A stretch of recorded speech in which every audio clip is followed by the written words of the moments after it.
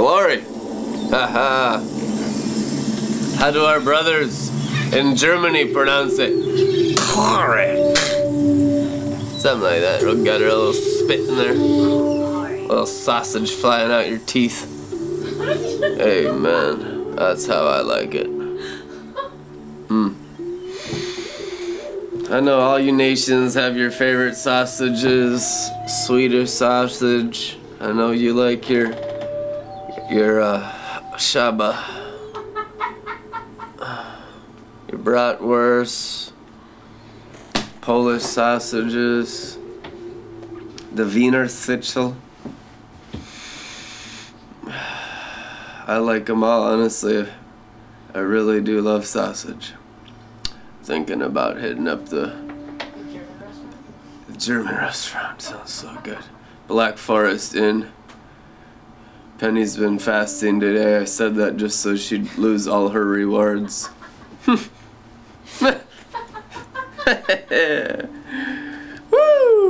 Oh, man.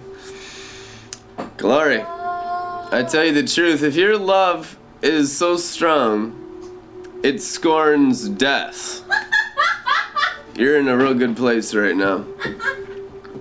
If you're intoxicated on first love, which is the Father, in your heart and in your mind, you're an unstoppable force. And that's what's happening here. There's some disciples of the kingdom getting their first love intoxication.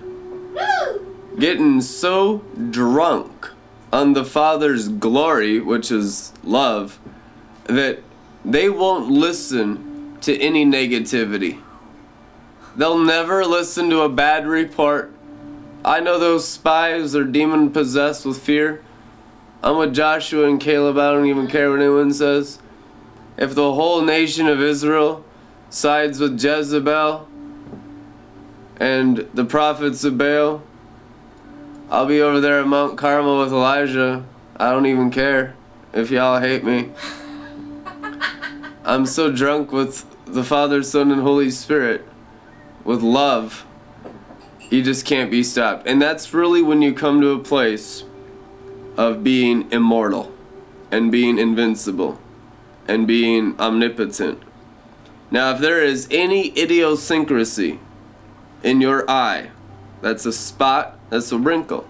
If there's anything in your vision, in your mind, in your will, in your emotions that isn't that first love, that's an area of your soul that's vulnerable to the attack of the enemy. You are not perfectly protected until you're in love, because you're not fulfilling the law until you're in love. Love fulfills the entire law. Clearly, it is written. And God is love. So it's not about being nice, although He paid the price for us to be nice. What it's about is the anointing. It's about the 7 spirits of God, the menorah of anointing oil. Okay, we've had this in our backdrop for 25 million years of spirit time, which could be 1 or 2 days in the natural. Who cares about the natural realm? Amen. We're in eternity. That's why we're sealed in the glory. Heavenly Jerusalem doesn't have any time in it. You can be in eternity, forever, sealed in the glory with all your heart and mind when you're in first love. As long as your whole consciousness is inside the city gates of heavenly Jerusalem, time has no dominion over you. You're not a slave of the universe of stars and sands in the rotation around the sun and the moon or whatever you believe in. It's irrelevant if it's universal and external. When you're internal in Christ, you've overcome the world. If you're external, doesn't matter what you believe externally. You're bewitched. You're totally cursed. And the curse is overcome when your brain disconnects from externalism.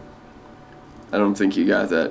When your brain disconnects from everything outside your body, and your brain connects to your rich treasury of glory, and you're spirit-led, your body is the temple of the Holy Spirit, who is in you, whom you've received from God. You're not your own, therefore honor God with your body.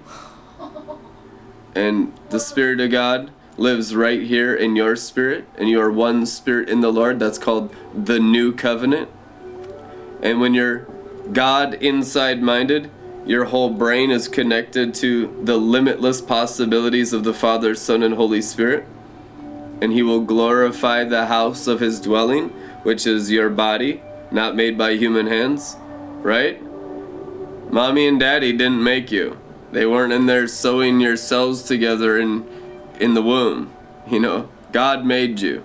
You're made in the image of God. You have a spirit, and you have a soul, and you live in a body.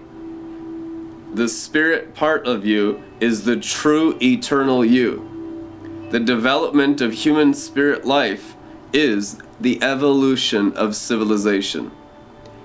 A mature Son of God's spirit life is the menorah.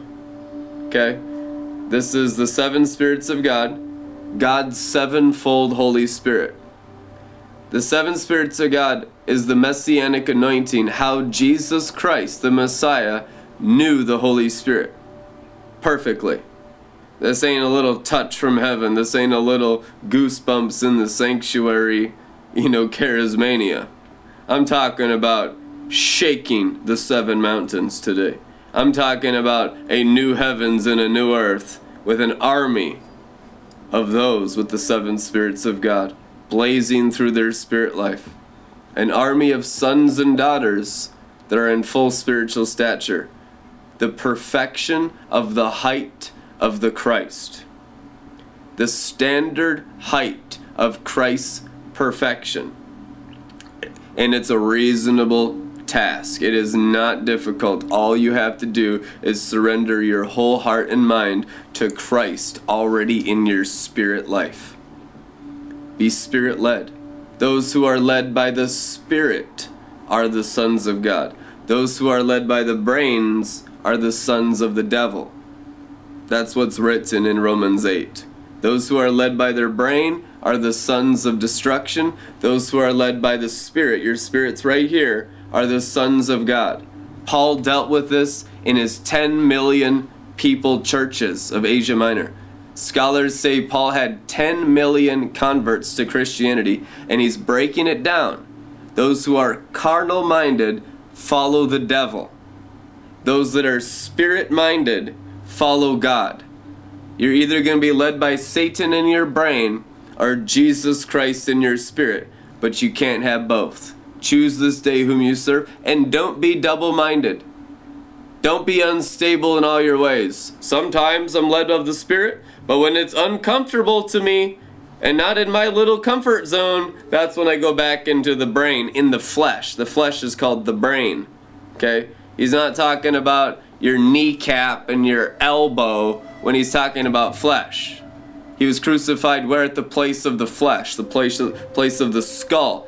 It's all about the brain. And it's all about the brain being submitted to the Spirit, being Spirit-led. And we're the charismatic church, and we've heard that a million times for the last 100 years since Azusa Street. We've seen Token the Ghost, which was invented by Lonnie Frisbee. He toked the ghost on TBN with Catherine Kuhlman 50 years ago. In the 60s. In the early 70s. 50 years ago, Lonnie Frisbee and Catherine Kuhlman were Token the Ghost on Trinity Broadcasting Network. And people still have a hard time. Lonnie Frisbee died from lust. Catherine Kuhlman died from pride. But I tell you the truth, every single one of us will overcome the world. Pride's not going to take you out. Catherine Kuhlman condemned another minister, and 7 days later she died. Lonnie Frisbee died of AIDS, of homosexual relationships. The point is lust takes out the best of them. Pride takes out the best of them. Lonnie Frisbee and Catherine Kuhlman are my heroes. And they still died from pride and lust. We have watched our fathers and our mothers, and I say that spiritually speaking because we go from glory to glory, generation passing the torch, really, since Adam. The woman whose heel crushed Satan underfoot. generation upon generation, the carriers of his presence. God has always had a remnant since Adam and Eve. You can follow the genealogies all the way through Matthew and Luke in the New Testament. And I tell you the truth, since the Apostle Paul, since John on Patmos, there's always been people carrying the torch of his presence. And this is the generation that goes beyond the pride and goes beyond the lust of even the charismatic church and brings the perfection of the Godhead bodily. The perfect height of Christ's stature. The fullness of who Christ is as a person. And it's really not that intense, and it's not that intimidating. It's just the exact likeness of Christ, manifesting through your hearts and minds in full agreement with the Word. The Word. What's the Word called in Revelation? King of Kings and Lord of Lords. We love the kingship. We love the kingly dignity. Especially, I know everyone loves those kingly riches. Some people are false humility and they say, I don't love riches. And it's like, listen, everyone in heaven's wearing $1 million in clothes and shoes, constantly handmade by angels, making Queen Elizabeth's wardrobe look like rag stock. Give me a break. Get over yourself. I'm telling you, it's in false humility to not enter the rich treasury of glory and the kingdom riches of the kingdom of heaven. Okay, and it's not about money, it's not about greed, it's about being blessed. It's about raising a standard and walking on streets of gold. What kind of beings walk on streets of gold? Even the billionaires of the earth today. Who's the richest man? He's got 125 billion, owner of Amazon. Seattle's a dump compared to heavenly Jerusalem. They don't have streets of gold. I-5, you're sitting in traffic for 2.5 hours getting from Everett to Seattle. I'm talking streets of gold.